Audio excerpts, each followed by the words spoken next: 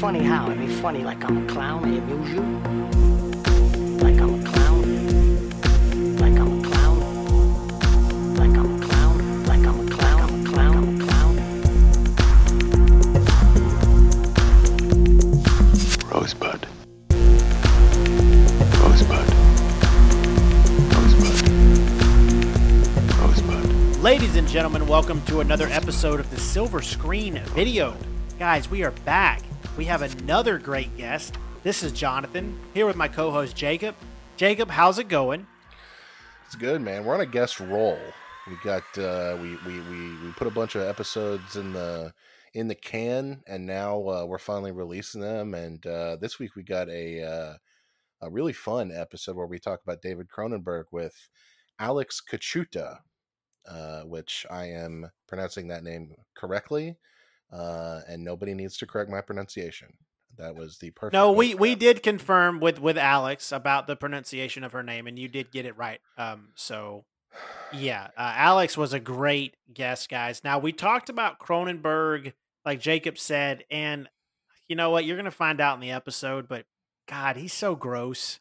Like, Jesus Christ, man. Like, I don't really gross out, I guess. I guess I do. Maybe I've been proven wrong by watching Cronenberg movies.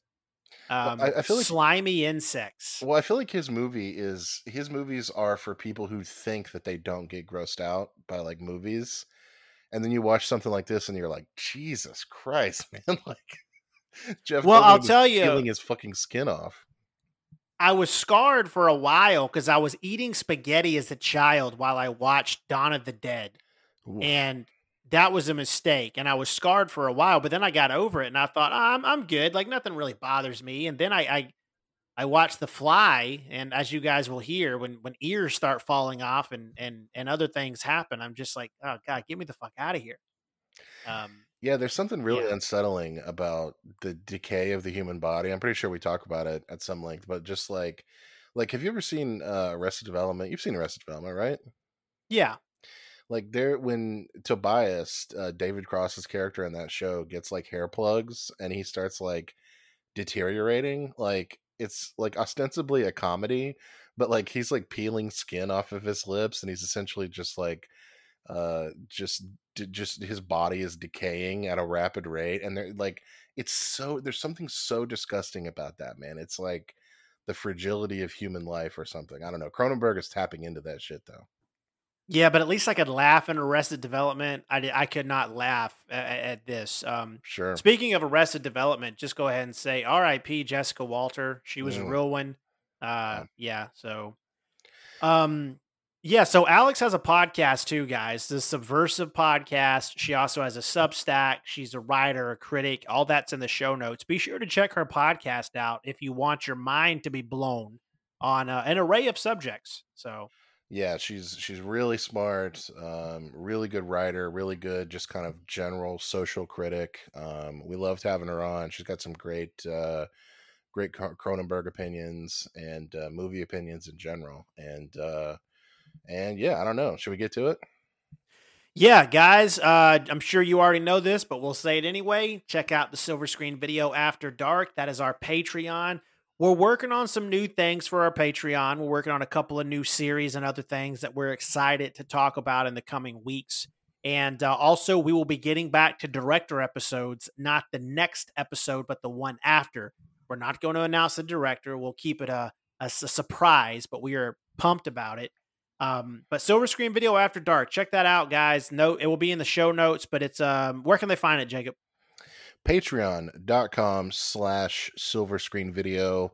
And John was being a little coy about it, and I will too. We got some surprises coming on the Patreon. We got a couple of series that we're gonna do. We're gonna switch it up a little bit on the Patreon front. Everybody's been having a good time over there, but we got a couple of extra surprises for you guys. So check that out if you're interested. Yeah. Yeah, thank you, because this might be the first time in the history of us doing this podcast where I said we're going to keep it a surprise and you immediately spoil it. So yes, I'm glad that you didn't spoil it this time. Yeah. Yes, thank you. So, guys, we really enjoyed having Alex. It was a great conversation about Cronenberg, and we can get to it unless you got anything to add, Jacob. No, let's get to it, man. Okay, guys, enjoy this episode with Alex, and thanks for stopping by the Silver Screen Video.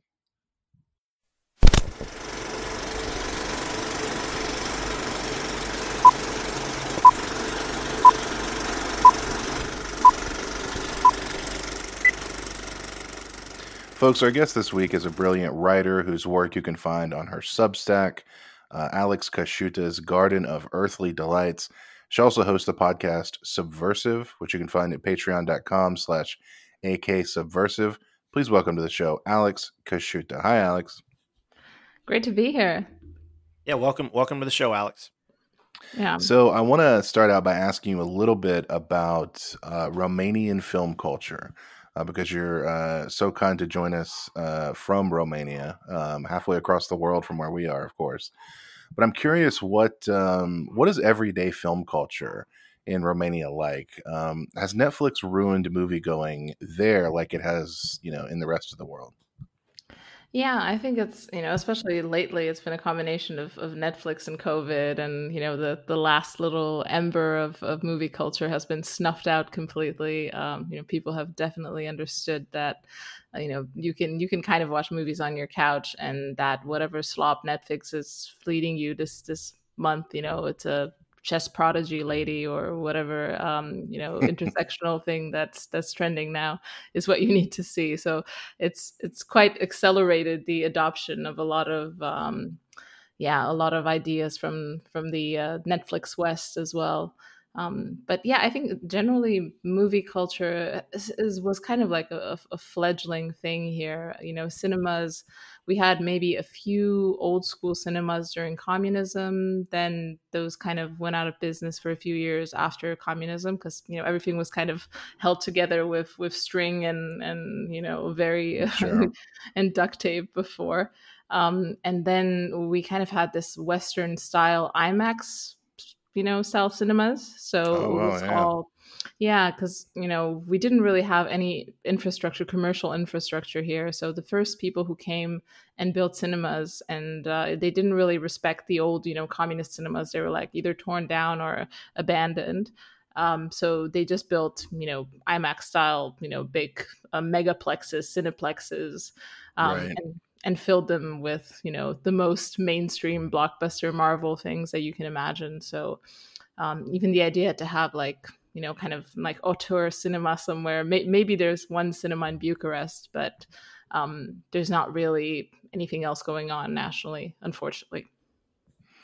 That's interesting because I know that, Romanian cinema I say lately, but maybe over the past 15 years, this Romanian new wave, which I guess is what people are calling it, of these, I'm thinking movies like 4 months, 3 weeks, and 2 days, The Death of Mr. Lazarescu, and Police Adjective, and even this year, I think Malmkrog, which I'm sure I'm mispronouncing, and hasn't been released here, but these movies kind of make the festival circuit in the West, and they kind of garner, a lot of attention, a lot of awards. And I was wondering, I mean, these seem like really, kind of austere, realist, minimalist, some pitch black comedy.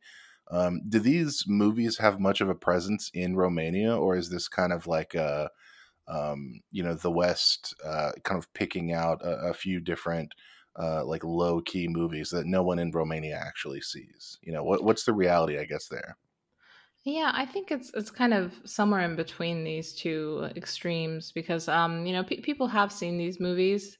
They're not as popular as the Marvel movies, but Right.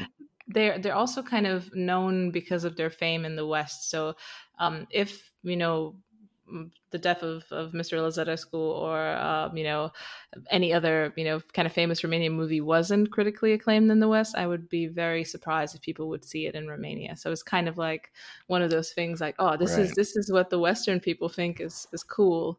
And I also think, I mean, this is just me being a bit of a critic. It seems to me like these movies in the Romanian New Wave are kind of straddling the the realities of form communist Romania, because they all kind of have this kind of dark brutalist aesthetic, and then they're kind of repackaging it in a way to make it interesting for Western audiences. So because these aren't necessarily movies for Romanians, this is Right. they're quite brutally realistic, and like the abortion scenes and things like that. And I think Romanians are not at the stage where it's too soon for that stuff here. So Right. it's kind of a bit repackaged for Western consumption, and they are interesting. I mean, I've seen a few of them. I haven't seen all of them, but they're not. They're definitely a Western product. Yeah. Yeah, no, that makes sense. It's I mean, it just speaking for myself, like something like The Death of Mr. Lazarescu, which I loved, and even 4 months, 3 weeks, and 2 days, just to point out two of the probably the most popular examples. Um, I mean, part of the charm or part of the appeal to me is just being like, oh, cool, this ambulance is just going to go through modern Romania. Like, sweet. Like, I get to see what like modern Romania looks like through, I mean, obviously it's through like the mediated lens of the camera, but it's, that's part of the appeal for me personally when I watched it, like, I don't know, 10 years ago or whatever. Um, but I also think that's interesting what you said about like, it kind of like reverses back on itself, right? Like, maybe people in Romania will watch the movie because people not from Romania have said that it's good, and the only really like American equivalent I can think of is like French like film critics who see like these kind of like brilliant or who see these kind of like everyday like American studio products as like works of genius, like Jerry Lewis is obviously a great example, or later Clint Eastwood or whatever. So I don't know. I love thinking about that because it always gives me an opportunity to kind of be the other, in film culture, as opposed to being the dominant, the dominant culture, if that makes sense. Yeah, of course. In any sort of artistic endeavor, there's quite a lot of signaling, and you kind of have to be with the times. And some movies, they're not necessarily objectively bad or anything. They're just they're out of fashion, and maybe other cultures can pick up on that just because their fashion Sure. is a bit shifted. And we've got a lot of love for American film, but it's surprisingly stuff that is not that critically acclaimed in America. So like we love Jackie Chan movies, are very big in Romania. Right. We love like stuff like Don the Dragon Wilson movies. They are huge in Eastern Europe in general. Jean-Claude Van Damme, which is arguably also kind of an American actor because he's played in all these American movies. Oh Like yeah.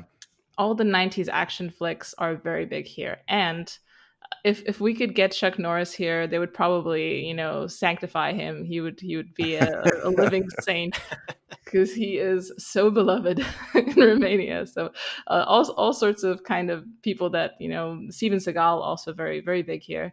All your 90s action guys, those are kind of like the American film heroes here for some reason, because I think that's when we got cable here, and Right. then it all kind of coincided, and these were like shockingly amazing movies for people who had not really seen movies, and if they had seen movies, they were like communist agitprop and seeing a Steven Seagal movie was quite the shocking piece of art after nothing.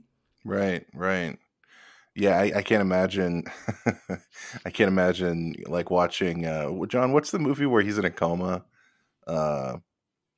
Do you remember the movie where he's in like a coma and then he like comes out of it? No, I'm trying to think of it. Yeah, I don't know. I don't remember the night, but I just can't imagine seeing like, like nothing but like Soviet, kind of social realist like work, and then all of a sudden just having, Steven Seagal just kind of blast open the doors of your mind. It must be like listening to the Beatles for the first time or something. Exactly, especially if you'd have nothing to compare it to. It's quite shocking Right.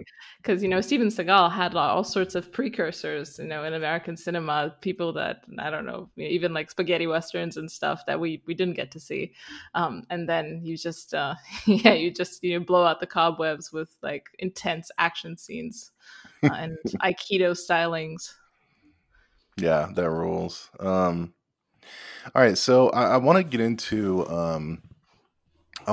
David Cronenberg, who is kind of a I don't know what to make of David Cronenberg. I don't think he has reached the kind of level of like critical appreciation that someone like David Lynch has.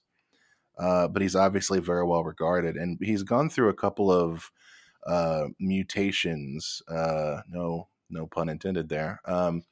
Through his career, from being kind of like a 70s and 80s like horror schlock master to being I don't know, kind of more respected on like the art cinema circuit. So yeah, I don't know, Alex, what is your experience with the films of David Cronenberg? I kind of picked David Cronenberg because I just had kind of a bit of a marathon with my husband, because we were like, I think we saw The Fly and we were like, man, this is so good. We should just watch all of them. And we did. But also, it's just a little anecdote before I start talking about David Cronenberg.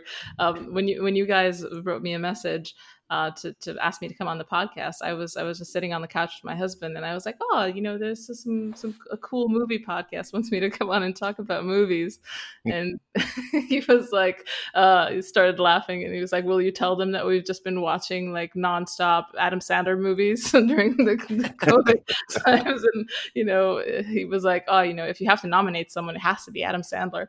So I mean, I thought maybe I'd skip the Adam Sandler just because it's quite it's like the comfort food of COVID watches. So I said that we could have done Adam Sandler. That would have been fine with me. Honestly, in the last couple of weeks, I've watched Little Nicky and The Wedding Singer, so I would have been down with it. Oh, that's good. I just thought, I just don't want to be coming off as like an Eastern European total Philistine here with my terrible taste in movies. No, not at all. Dishonor my clan and my family. No, not at all. I'm just happy you referred to us as a cool movie podcast. That's I'm glad that someone sees our account and is like, wow, this is a cool movie podcast. I appreciate that. Well, my pleasure. I mean, I've never been asked to talk about movies, so I was like, oh, this is crunch time, Alex. You need to step it up. So yeah, but also I have to say, I didn't just make this Cronenberg thing up.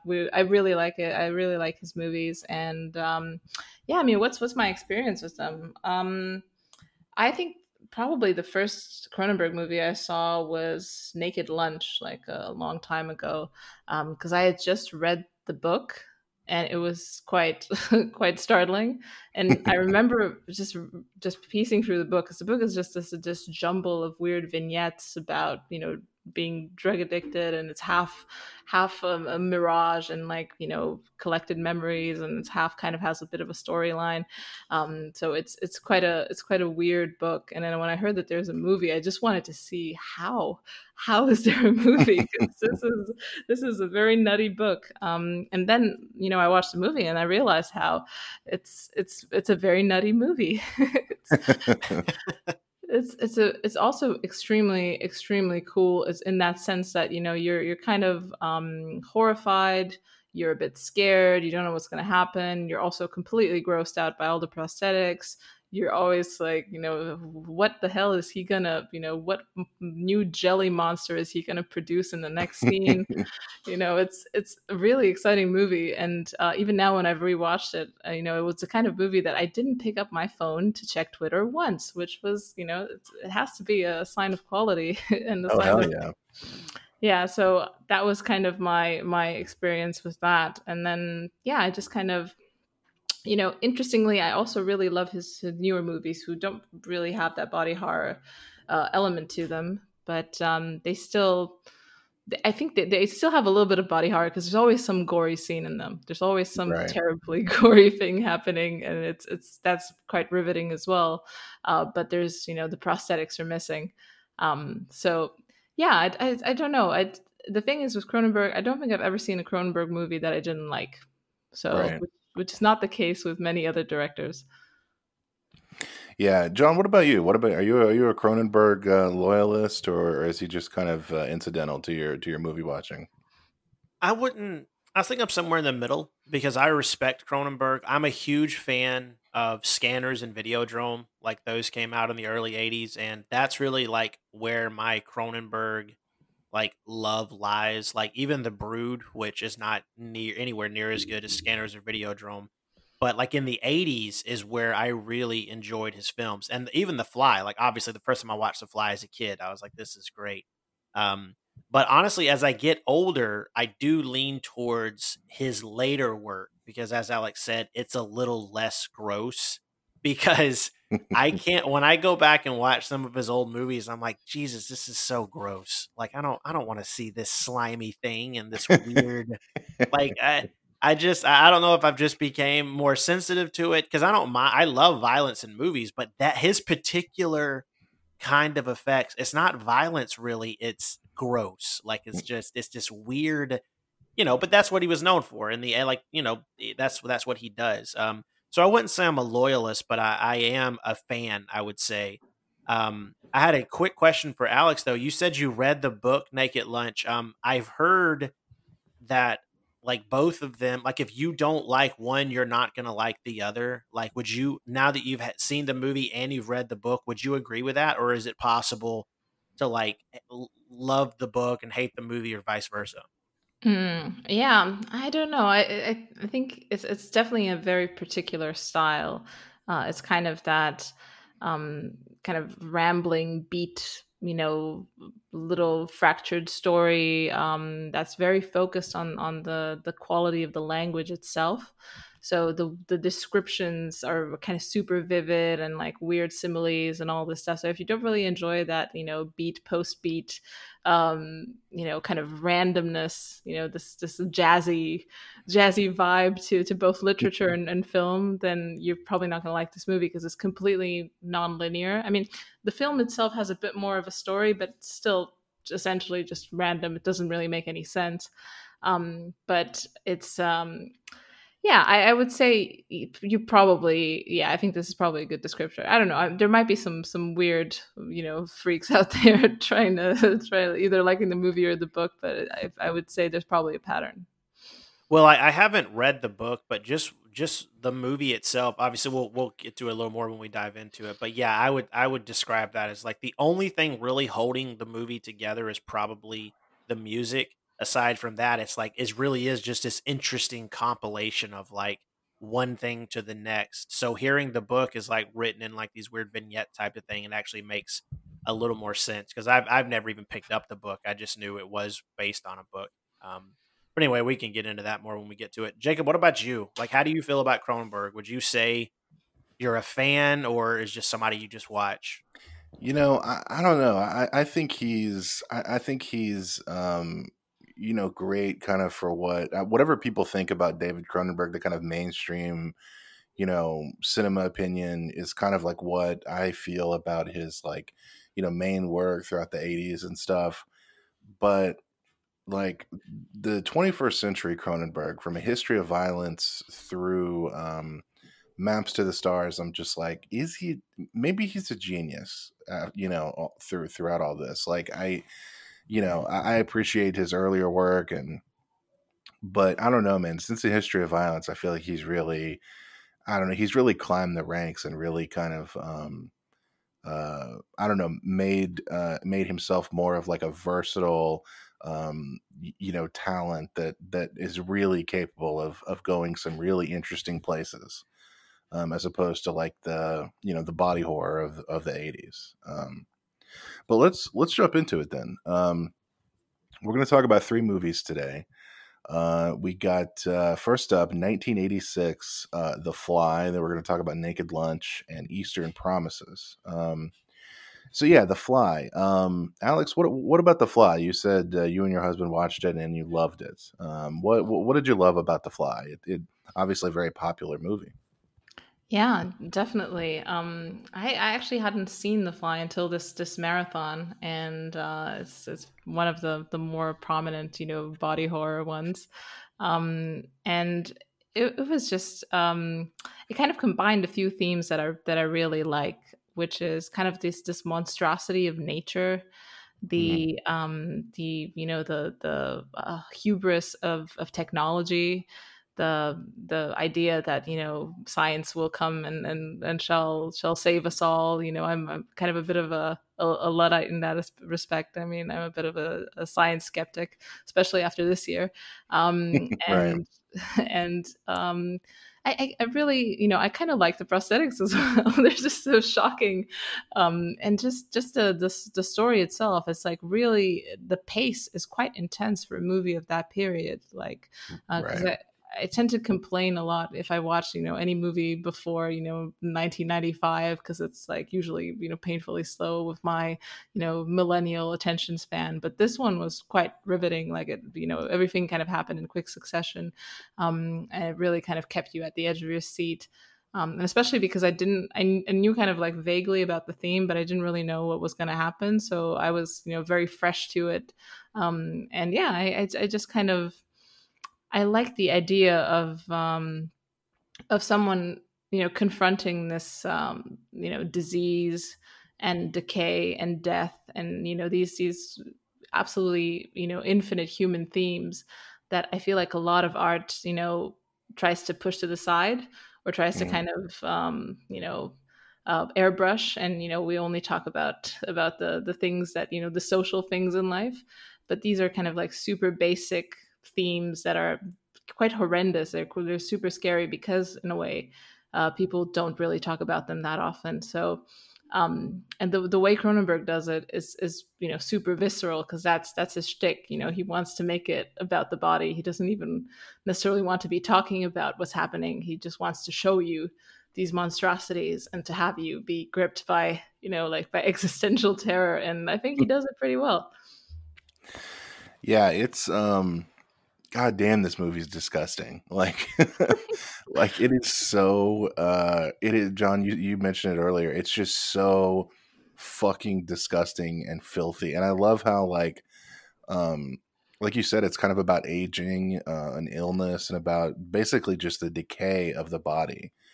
And usually a process that, especially at the time that the body is decaying, we don't really have any control over. Similar to how he experiences the movie. And I don't know, to anybody out there who hasn't seen it, Jeff Goldblum turns into a fly. That's that's really all you need to know about the movie. I don't know. I was, when I rewatched it, I was blown away by just how good it was. Like you said, 90. I mean, crisp 90 minutes. Everything just happened so quickly, and I don't know. I was struck by how much of kind of a Hollywood blockbuster this was. I mean, obviously, it doesn't even resemble the kind of blockbusters we have nowadays. But this is such a like Hollywood movie. There's like the special effects are great, and the horror is just so visceral, and it's kind of darkly funny. And there's also this like tragic romance. I mean, when towards the end, when the fly is like moving that shotgun with his little like pinchers or whatever, like it's somehow both like really like darkly funny and also like pretty fucking sad, because it's like, oh my god, this is awful. I don't know, John, what do you think about The Fly? Well, I mean, I will say, not to continue to be repetitive with the point, but yeah, this movie, I was blown away by how fast it was. Like Yeah. you meet at a party, the main characters meet, and then it just goes. Like he didn't waste any time. It was a very Like very lean. the movie begins like in the middle of the meet cute. Like, Yeah, like and I liked it because it didn't do anything to the story. We didn't need more information from these characters because everything worked. I bought into how quickly they fell for each other. I bought into how quickly things happened. Like it just really worked. And I think, oddly enough, going all the way back to a 1986 sci-fi movie about a guy turning into a fly, there's a lot to be learned from just the script in general. right. But I will say, this is the first time I've seen this movie probably in 10 years. I love Jeff Goldblum. I know he's kind of taken on this bigger than like, human thing lately. Him and Bill Murray have become like bumper stickers and coffee mugs, but this was before all that. This was just Jeff Goldblum having this insane energy that I don't think anyone else possessed for a long time. So he was perfect for the role. So I decided, for some reason, I don't know why, I was going to eat when I watched this movie. So I sat down with my lunch and I turned the movie on, and I made the decision not to do that when the baboon experiment went awry. Awry is So a kind word for how that it experiment is. went. I'm watching it and I'm like, geez, this movie's so fucking gross. Like, I don't remember it bothering me this much. I don't understand what is wrong with me. But then his ear falls off mid conversation. And then I'm just like, okay, fuck it. Like, okay, whatever. I'm in it. I'm in it for whatever. I really enjoyed it. Like, once you get past the gross aspect, this movie is so much better than I remember it being. Like, honestly, I would put this in one of my in a top 80s category for how Yeah. good it was. I genuinely forgot how good everything about it was. Yeah, it's kind of shockingly good. I feel like this movie is like a Criterion Collection Blu-ray release away from just like becoming like one of the most popular, most acclaimed 80s movies, at least 80s American movies. Yeah, I like what you said about Jeff Goldblum. He's like, I mean, there's no other word for it. He's a star in this movie. You know, like no one acts like that in a good way. Like he's just a star in this movie and has this weird energy that, I mean, probably, you know, gave him the career that he has. I don't know, Alex, you a big Jeff Goldblum fan?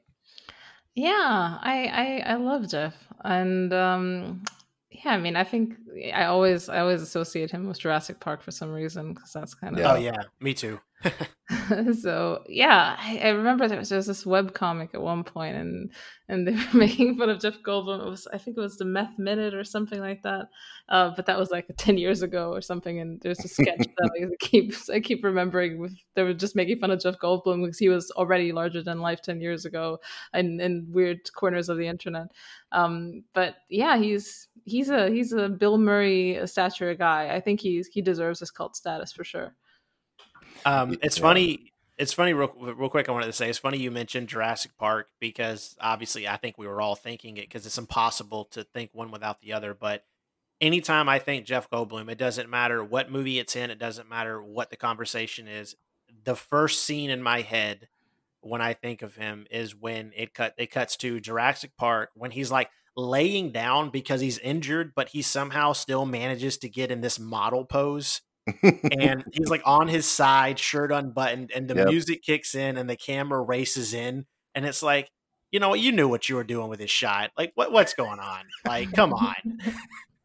Yeah, I know exactly that shot you're talking about. It's just like, he's like this weird sex symbol. And honestly, it's really bizarre because like he just has this like strange energy that, and he even admits this. I've listened to him on podcasts and stuff. He even admits that his energy, although somewhat misguided at times and accidental, is so weird and sexual. And it's just like, okay, Jeff, we're gonna need you to like. I wonder how many times a director has had to tell Jeff Goldblum, "I need you to tone it down just a little bit." Can we tone down the Goldblum nature of this? Yeah, I mean, as a member of the opposite sex and, you know, Jeff Goldblum appreciator fan club, I have to say that he's not a good looking guy. I mean, conventionally attractive, but he's got that manic energy, that weird serial killer vibe that women just go for some reason. So, you know, I think that's probably part of his appeal. He looks crazed. You know, there's something's up with this guy. You know, he's doing something. You know, he's definitely not a boring, you know, date. Yeah, so for all you single guys out there, act like a serial killer. That's what women want. Yeah, surprisingly, if you've watched this new Night Stalker documentary, you'll see, you know, quite functional, this whole thing. Now I have to go ask my wife if the whole reason she talked to me to begin with is because I was acting like a serial killer. So. Yeah, everyone listening podcast, go ask your wives and girlfriends. You might be surprised. Oh God, that's a horrifying thought. Yeah, you were just so strange, and I thought you might kill me, so that's why we went out. I just assumed there was a body in your trunk. I mean, oh man. I want to mention this because the Fly is one of those movies that has like a, the people who are big Fly fans are normally like, big horror fans and 80s fans, kind of fandom that me and Jonathan have alternately mocked and derided at certain points throughout the podcast. I'll say you mock them more than I have. I appreciate hardcore horror fans. I'm just throwing that out there. I don't, unless unless you subscribe to our Patreon, and then obviously I do. But yeah, other than that, no, I don't respect you at all. But like there's a lot of like kind of mythology around the movie itself, regarding like the makeup and the effects and stuff. But I read about this one thing, this monkey cat sequence. Do you guys know anything about this?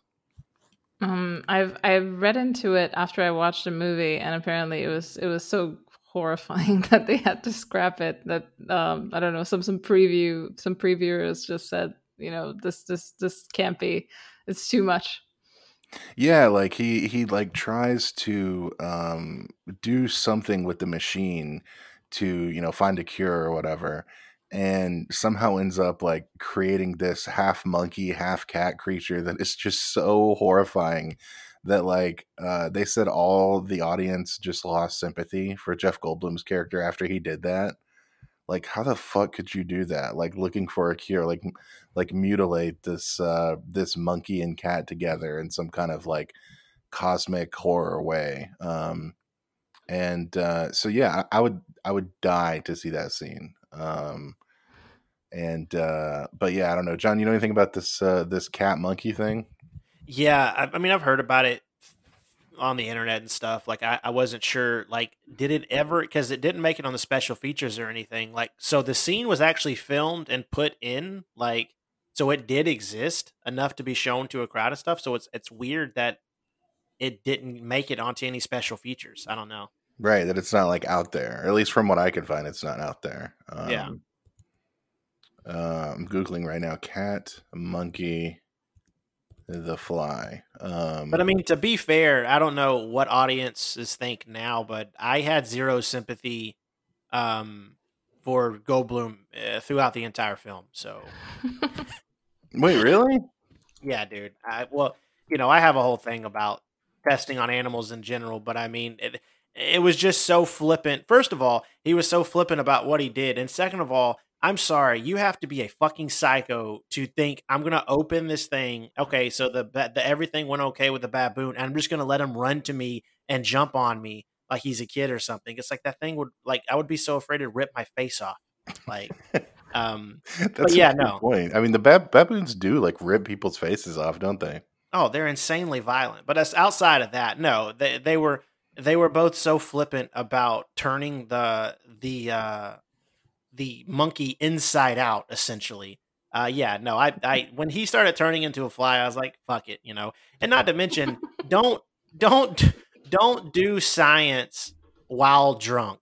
I think that's the lesson we can all take away from this movie. So I don't think I had any sympathy for him just from like a base perspective. I was like, something that gross does not deserve my sympathy.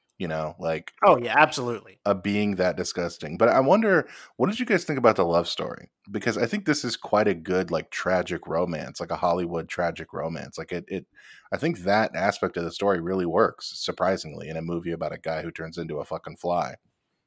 Yeah, it's interesting because it kind of makes you confront your own prejudices about people who are decaying or diseased or something, because he's like the ultimate diseased person. So I could feel my sympathy for him waning the more he kind of became monstrous, and I was like, man, is this me just being a dick? Because it's the same weird science man, but he's turning into a monster. Doesn't he deserve love? And then obviously I also didn't like the fact that he was really entitled. Yeah. Like, dude, you're turning into like this weird alien creature. I mean, can you have a bit of sympathy for the lady? I mean, she needs to adapt at least. So that's the part where I was like, no, you can go away. I don't like you anymore, fly man. Yeah, when he's like talking about like wanting to like preserve his seed, and it's like, dude, Like, I don't know, man. You really think anybody wants to fuck you at this point? Like, you're literally a monster. Also, how? I mean, Yeah, I yeah, don't. yeah. Just how do you think that Um, would work? whenever she sees him originally after not seeing him for a while, and they sit down and she hugs him, I had a really like bad Larry David moment from like Curb Your Enthusiasm, and it was just like an exclamatory, like I put my hands in the air and I was like, no. I was like, fuck no. He's looked slimy, pieces of him are falling off. Like, I don't know what you're doing, but I'm sorry. Love has a limit and you have hit the limit. Yeah, she played ball for a good amount of time. I think, I thought she was being nice. Oh yeah, she was a much better person than I think a lot of people, including myself, would have ever been. Like I would have walked in the house and saw him and be like, "Nah, I'm good." Like, now I do have a quick question for both of you before we move on. My only issue with this movie, and this is actually a serious one, is they expected me towards the end of it to feel sympathy for her psychotic ex-boyfriend. Like I understand that he ended up being like somewhat the hero, like he showed up and helped her even though he got like his foot and leg, melted off. Um but like the movie literally like tried to pitch it to where like, see, this guy can be noble. And I know this was the 80s, so it was a whole different ball game for how they handled certain characters in movies, but that annoyed me because it was like, no, fuck you. I wish you would have vomited on your face and melted it off. Like, I have no sympathy for you, and I don't think you're a hero in any shape. Like, but I don't know if that's just me or what. I didn't really feel any sympathy for him, and I don't know, I didn't feel like the movie was trying to make you feel sympathetic for him. I mean, I don't know, maybe kind of superficially, but like in the moment, he like it's like I don't know, whoever Kate Winslet ended up marrying in Titanic. It's like that, like, yeah, I mean, you're alive, but you'll never be fucking Jeff Goldblum. Like she's gonna marry you and have kids with you or something, but like, come on, she'll always think about, man, that guy who turned into a fly really, he really did one in for me. Yeah, but he was like early on, he was so like predatory and Right. like I don't know, man. He was just putting off all kind of vibes of like, at some point I'm probably gonna hit you, and at some point like I'm probably just gonna be a bigger piece of shit than I am now. Um, so yeah, I don't know. I don't know if the movie, like, to my mind, I read it from like a script standpoint, but perhaps it wasn't like, since it's not a traditional, and it was the 80s, different rules. It's not a traditional story. Maybe the movie wasn't pushing for it as much as I thought. Alex, I can you don't weigh know. in here as a member of the opposite sex? Was the boyfriend, the non Jeff Goldblum boyfriend, was he sufficiently serial killer enough, or did he take it too far? I think. Yeah, my serial killer meter was off. He didn't have the necessary vibe. He was too obvious to be a decent serial killer in the way women love. So I don't know. To be honest, just remembering it. I mean, I watched it maybe a month or two ago, and can't even place a face to that guy. So I feel to me, if he feels like really kind of incidental, I feel like he's kind of like a Deus ex machina type thing there to kind of save the day or something. I don't know. Right. That's a really good point, actually, because I just watched this movie like 3 days ago, but in a month or two, if we had this conversation, I probably wouldn't have this thought. So that's actually a fair point, because he really was like inconsequential to everything. Like, that we needed him there for the gun, really. Like, that was the only Right. reason he was in the apartment. So that's a Yeah, very because I fair feel like point. if you make her kill him, I mean, spoilers for a 50-year-old movie or whatever, but like, like if you make her kill him, that's like too much. You know what I mean? Like, she's been through enough. Don't make her fucking, off this fly monster at the end of the movie. Yeah, Yeah. no, I can see that.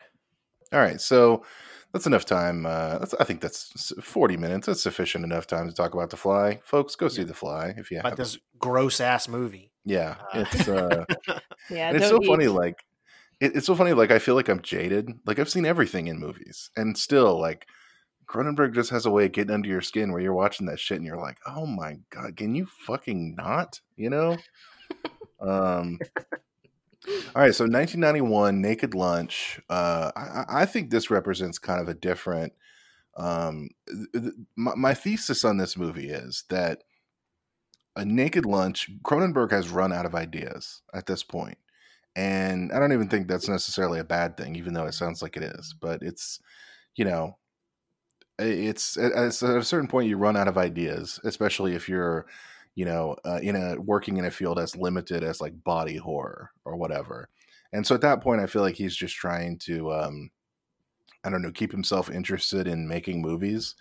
And so he decided to adapt a movie that is completely and wholly unadaptable, Naked Lunch. So, Alex, you talked a little bit about it before. What are your thoughts on Naked Lunch?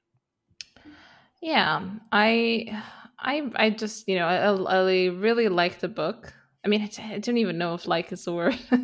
I was struck. I was struck by the book, and I was curious about it. It's the kind of book that you know it kind of draws you in. It's kind of like body horror in itself, because the most of what William Burroughs wrote about was kind of his life as a junkie, someone who's addicted to a panoply of weird super high intense drugs, and all these kind of like fever dreams that he was having during these drug addiction episodes, and kind of how he kind of how he fell off the wagon and got back on it. And it was really fascinating, and I think the movie really translates the spirit of the book well, because it's not the kind of movie that you're like, oh my god, I just love this movie.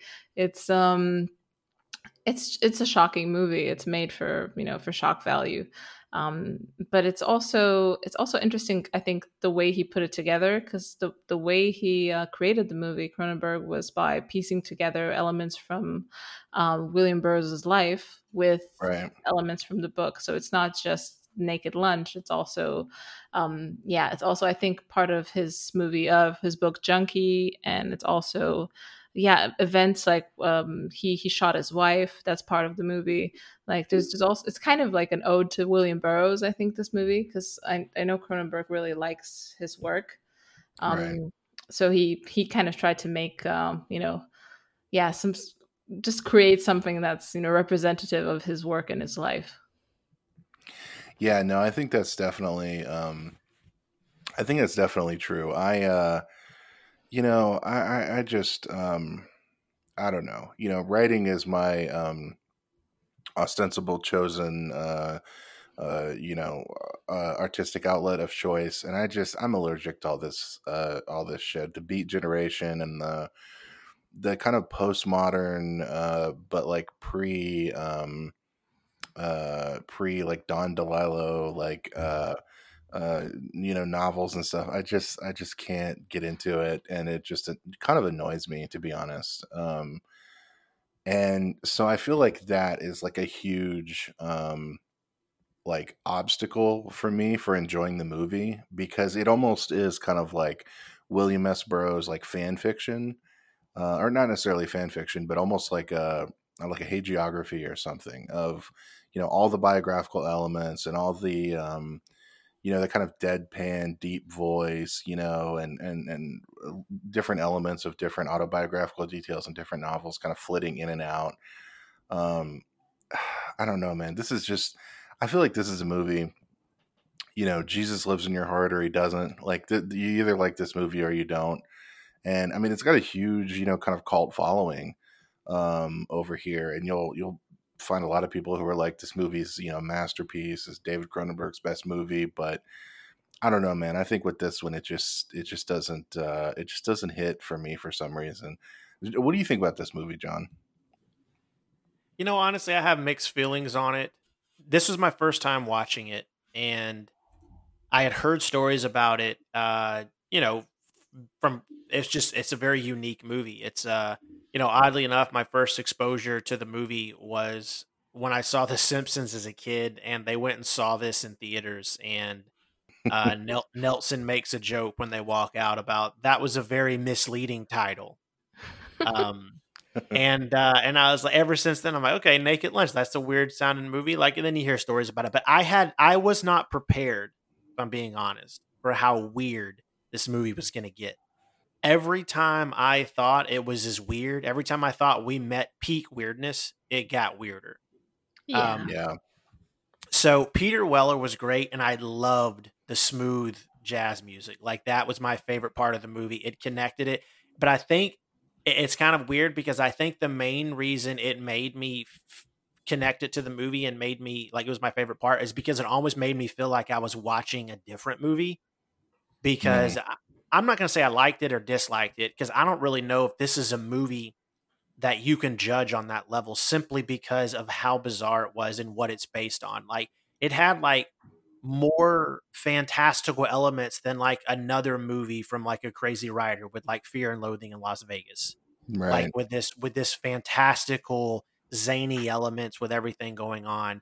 I know that people that love it love it. People are very passionate about it. I know Peter Weller is very passionate about it, talking about what all the book and the movie like predicted that was happening in the world with drugs and the AIDS epidemic and all this. So it's very deep, and I just feel like a lot of it maybe kind of not really went over my head, but like it wasn't clear enough for me. Perhaps it's easier if you read the book first. I'm not sure. But I mean, yeah, it's probably not one I'll rewatch, but I can't say I disliked it simply because I was so intrigued by it. Yeah, I think this is one of those movies that you kind of have to not even necessarily have read the book, although I'm sure it helps, but you kind of have to know or like kind of William S. Burroughs. You have to be you have to be Burrow pilled in order to really vibe with this movie. I feel like, yeah, Yeah, I don't, yeah. You kind of have to enjoy that style of writing, kind of even like Bukowski or things like that that are just, the language itself is created to create these like weird jarring similes and to kind of take you out of yourself. And I think, if this book were to have turned into any movie, I think probably Cronenberg was the person to do it, because the mhm. book is really, it's gross. Like it's I think where I found this book first was like, the most list of 10 most revolting books you could ever read or something like that. And I think that's where I found Bukowski as well. And it was like, okay, if you want to read something radical, you should read these books. And okay, I was like, I think I was kind of a teenager when I figured that out. So I had to read these books, obviously. And yeah, I mean, it's it's quite a good translation of the book, and I think it was almost an impossible task. And if that's the only thing that this movie survives as being, is that it transformed something completely totally weird into something kind of relatively digestible in movie form, which is quite an accomplishment in itself.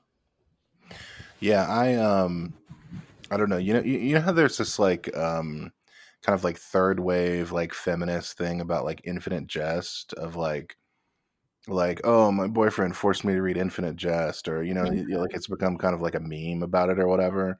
Like that's how I unironically feel about kind of like Bukowski and Burroughs and that whole like generation. I'm just like, like I don't know. Like if another person tells me that like William S. Burroughs will blow your mind, I'm kind of like, okay, he's not gonna blow my mind. I promise you.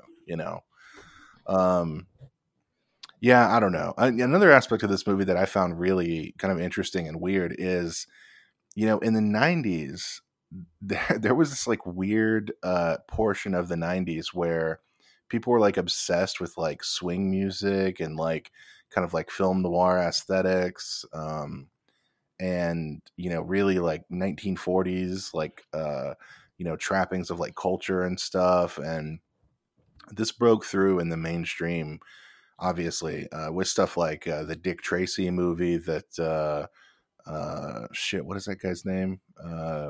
Warren Beatty. Yeah, Warren Beatty, the Warren Beatty made, and stuff like that. That really was, I don't know, that was something kind of a weird cultural artifact of the '90s, and I feel like that is in this movie in spades. Like it is really, really kind of cartoonishly noir, and um, yeah, I don't know. Did anybody else get that vibe? Yeah, and strangely, like the William Burroughs character, I don't remember exactly what his name was in the movie. He's kind of like this out of time person. Like he looks Mhm. to be 50 years older than anyone else. The other like because I think Jack Kerouac theoretically is in the movie as well. He's kind of like one of the sidekicks, and I think the other guy is probably Ginsberg or something. And it's a very strange thing because he's kind of like the most sober but also the most drugged up of all of them, which is, I don't know, it's a weird jarring thing because maybe that helps with the fact that you never know if he's like in a fever dream or if it's kind of real or whatever is going on, but he's always playing this weird deadpan straight face character, which is, I don't know, I think that adds to the creepiness of the movie. Yeah, I think it's really funny too. There's almost like a Buster Keaton element where like his fucking typewriter turns into a bug and he's just like, okay. Like he just has this straight faced I don't know, kind of a hilarious thing going on. Yeah, o- and that last scene, or like the last few minutes of the movie, I don't know if it's the last 10 minutes. There's all this milking going on. That was the point where I thought, man, this is getting to like peak weirdness. That's Yeah. I still have absolutely no idea what was going on in that scene and what they were milking and how, but it was fascinating. yeah, it's a weird one. It's a, it's a, and again, this is like, I feel like I've seen everything, and it's just, it really takes a special talent to like for you to watch something and go, well, that was uniquely weird. I can honestly say I've never really seen anything like it. Yeah. Um, okay, so let's move on to 2007 with David Cronenberg's Eastern Promises. Now, I feel like this is a whole new era for Cronenberg, right? I think he got his mojo back with Viggo Mortensen in A History of Violence. And he began to kind of do these like more traditional, like pulp movies, especially Eastern Promises and what's the one I just said, History of Violence, especially those two, kind of taking these fairly conventional noir, pulp crime plot lines and really, like you said, Alex, like throwing in some like really, gross, disgusting, kind of body, violent episodes. And like, I think it almost kind of turns them into like, this is such an overused phrase, but like, they're kind of like meditations or examinations of what really would happen in these stories. Like if you wanted to turn Viggo Mortensen in this movie into like kind of an anti-hero or whatever, you wouldn't have him like cutting off those fingers and doing some of the stuff that he does, but like he foregrounds a lot of the violence to kind of I don't know, to kind of showcase that like these stories and these movies like this are really truly violent, and the body is often broken and pierced and bleeding and that kind of thing in these movies, and sometimes that's just glossed over.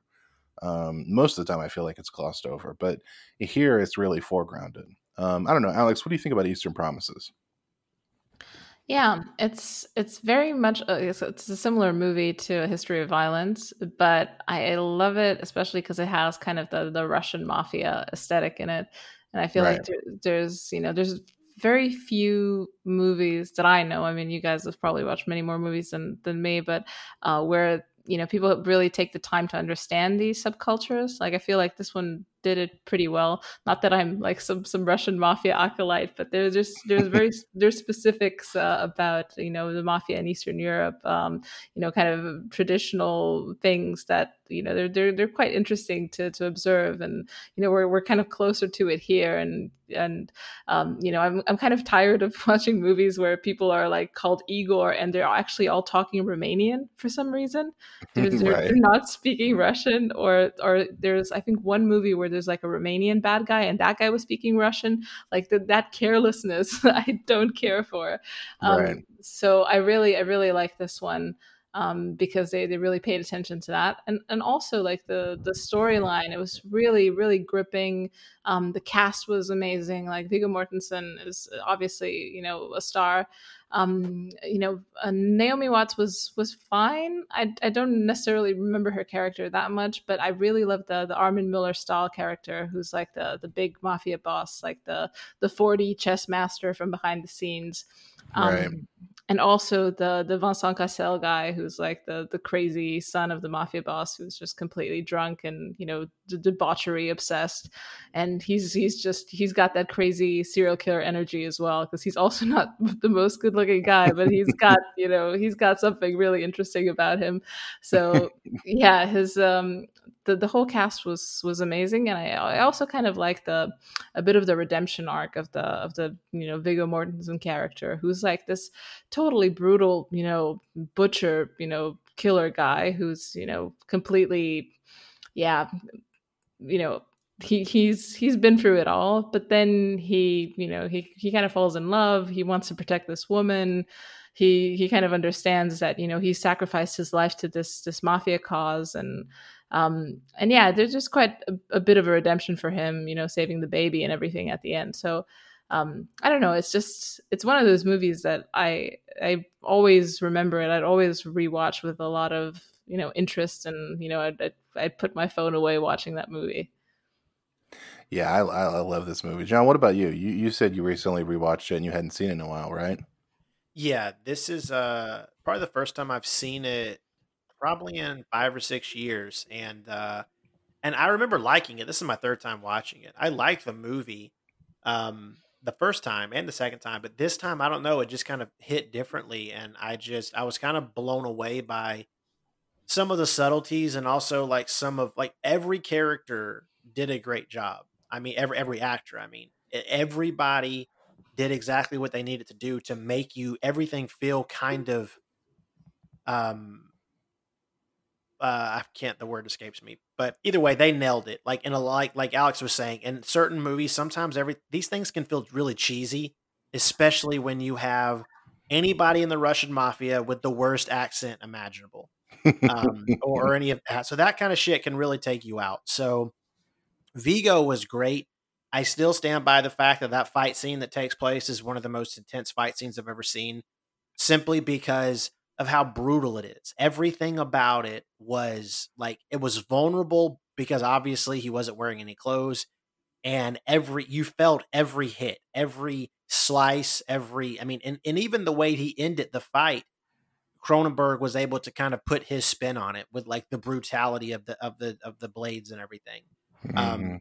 Like Alex said, Vincent Castle had a great turn for a character. Like towards the end, obviously he was saving the baby, and I don't know, man. I was just kind of really surprised by how much I thoroughly enjoyed this after having not seen it after all these years. Because, like I said before, I wasn't blown away by it, but I feel like this time I was, and it makes me kind of want to rewatch History of Violence, because that's a movie I was on the fence about. And I'm thinking maybe if I rewatch it, I would have different feelings now, considering how much I loved Eastern Promises.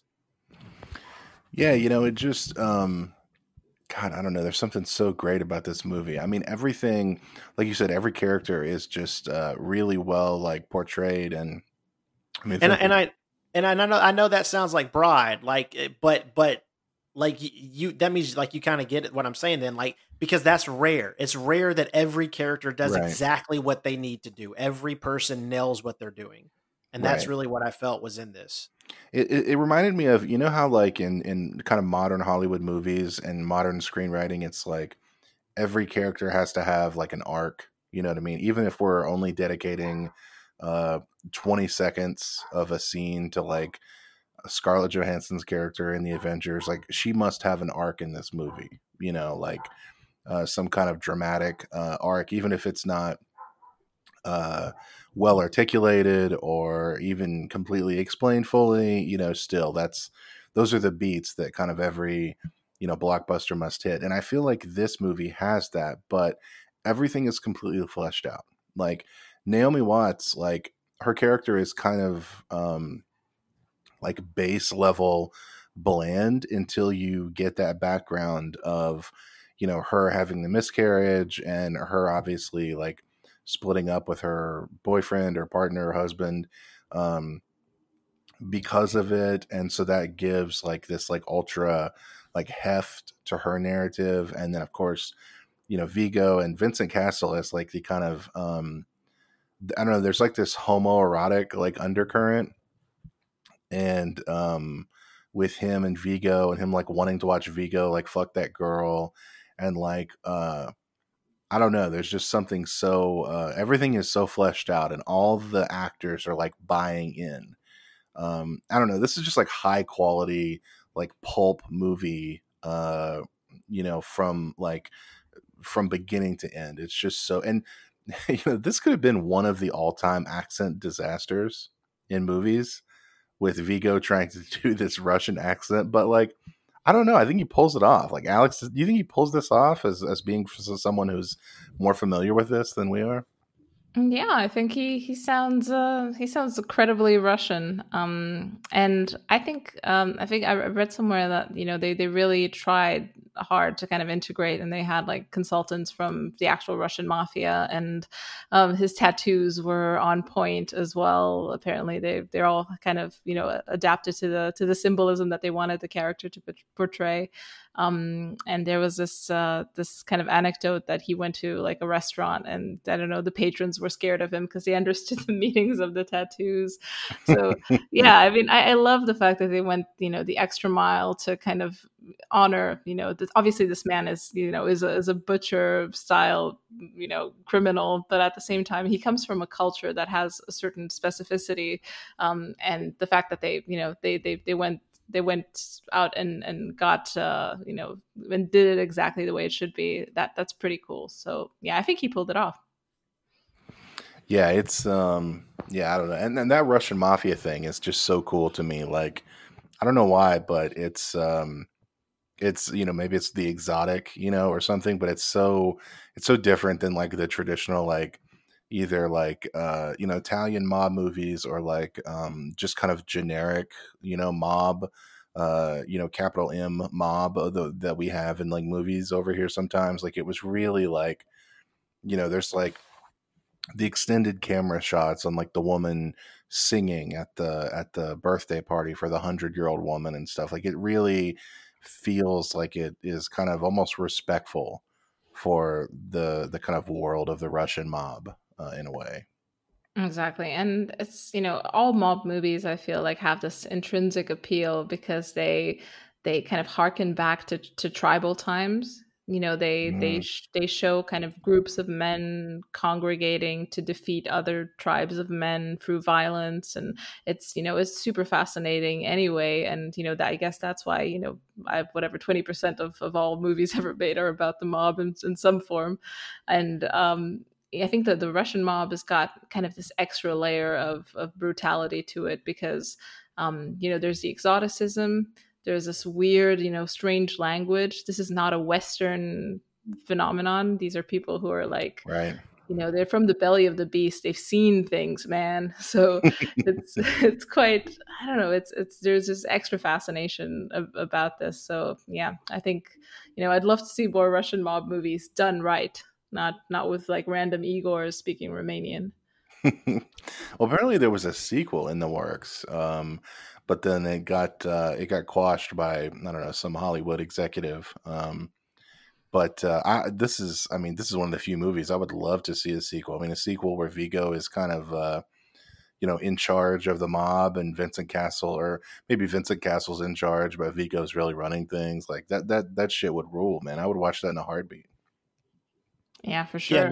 Yeah, no, me too. I was hoping they would make the sequel when they were talking about it a few years back.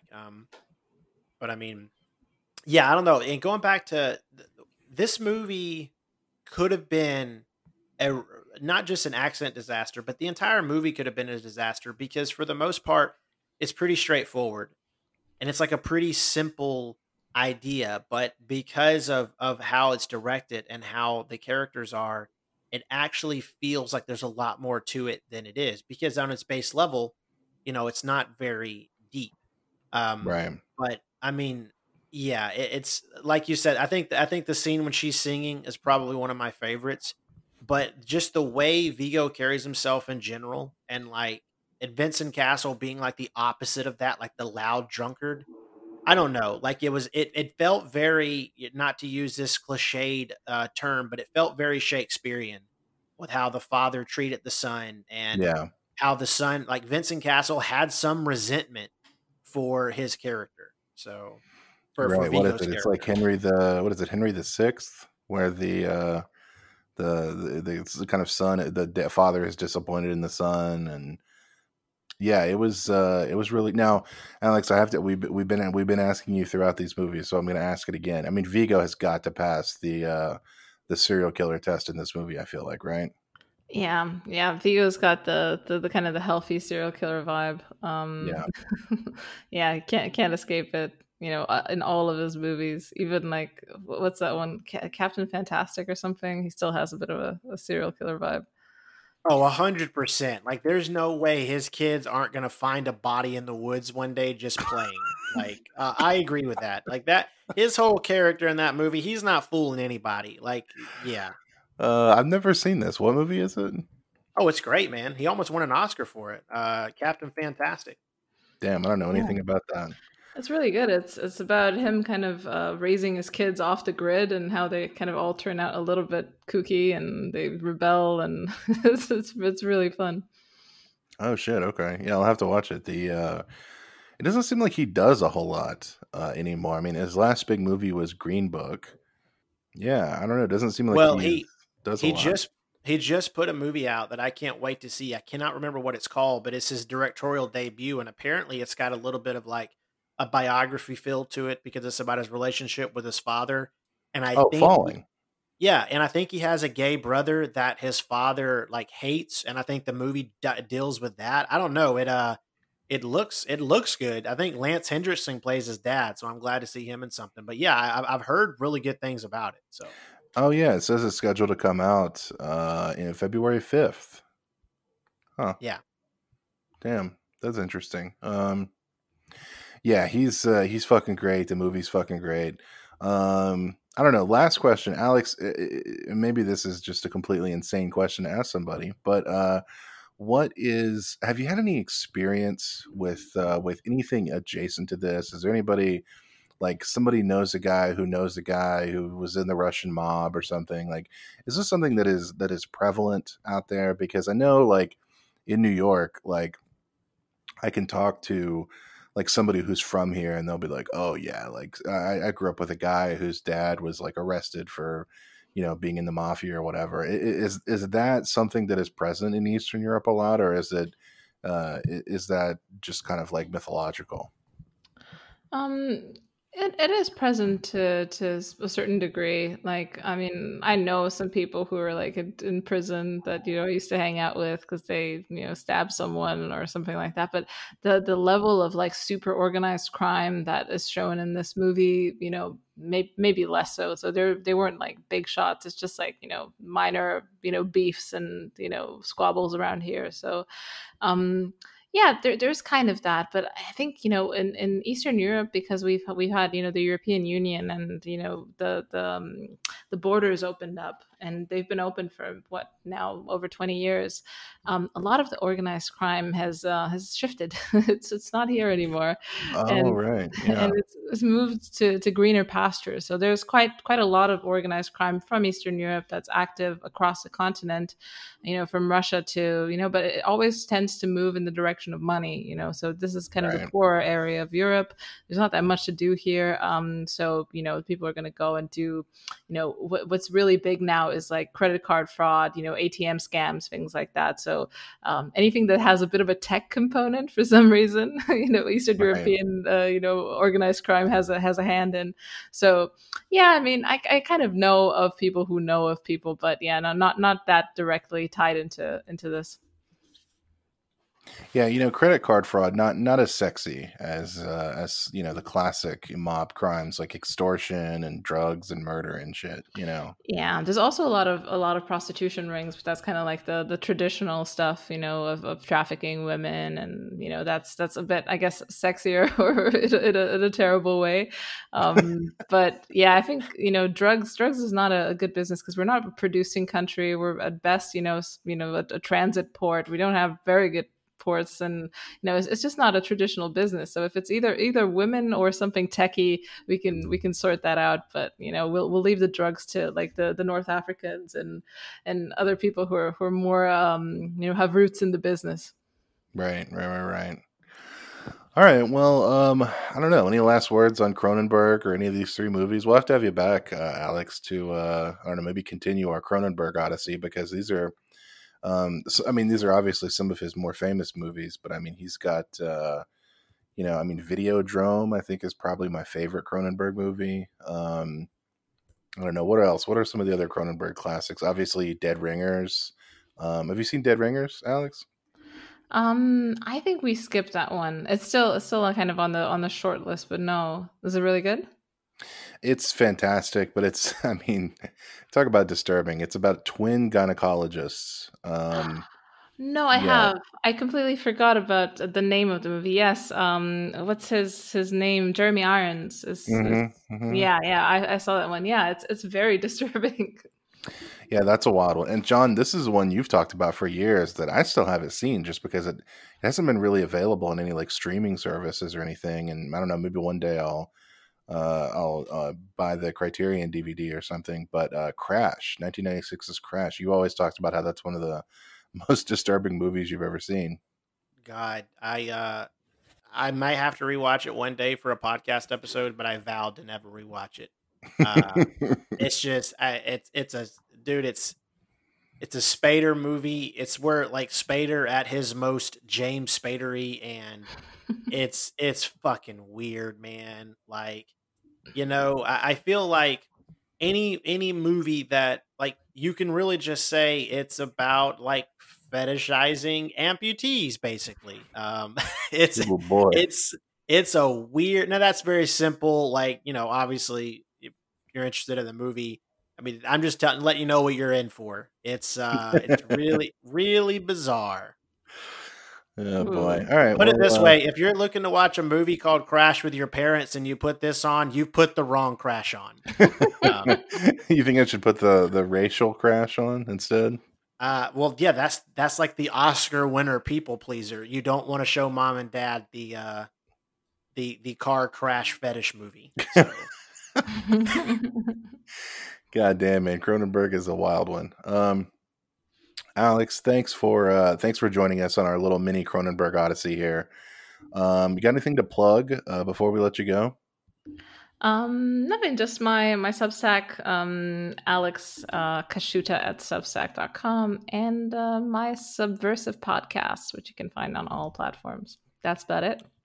Hell yeah, truly subversive, as opposed to those beat poets and Burroughs and Bukowski and all them. Oh, thank you. All right, well, thanks, Alex. John, you got anything else?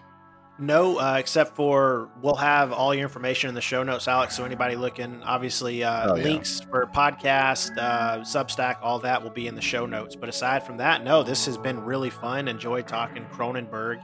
And Alex, you're welcome back anytime. Thanks for coming on. Well, thank you so much for having me.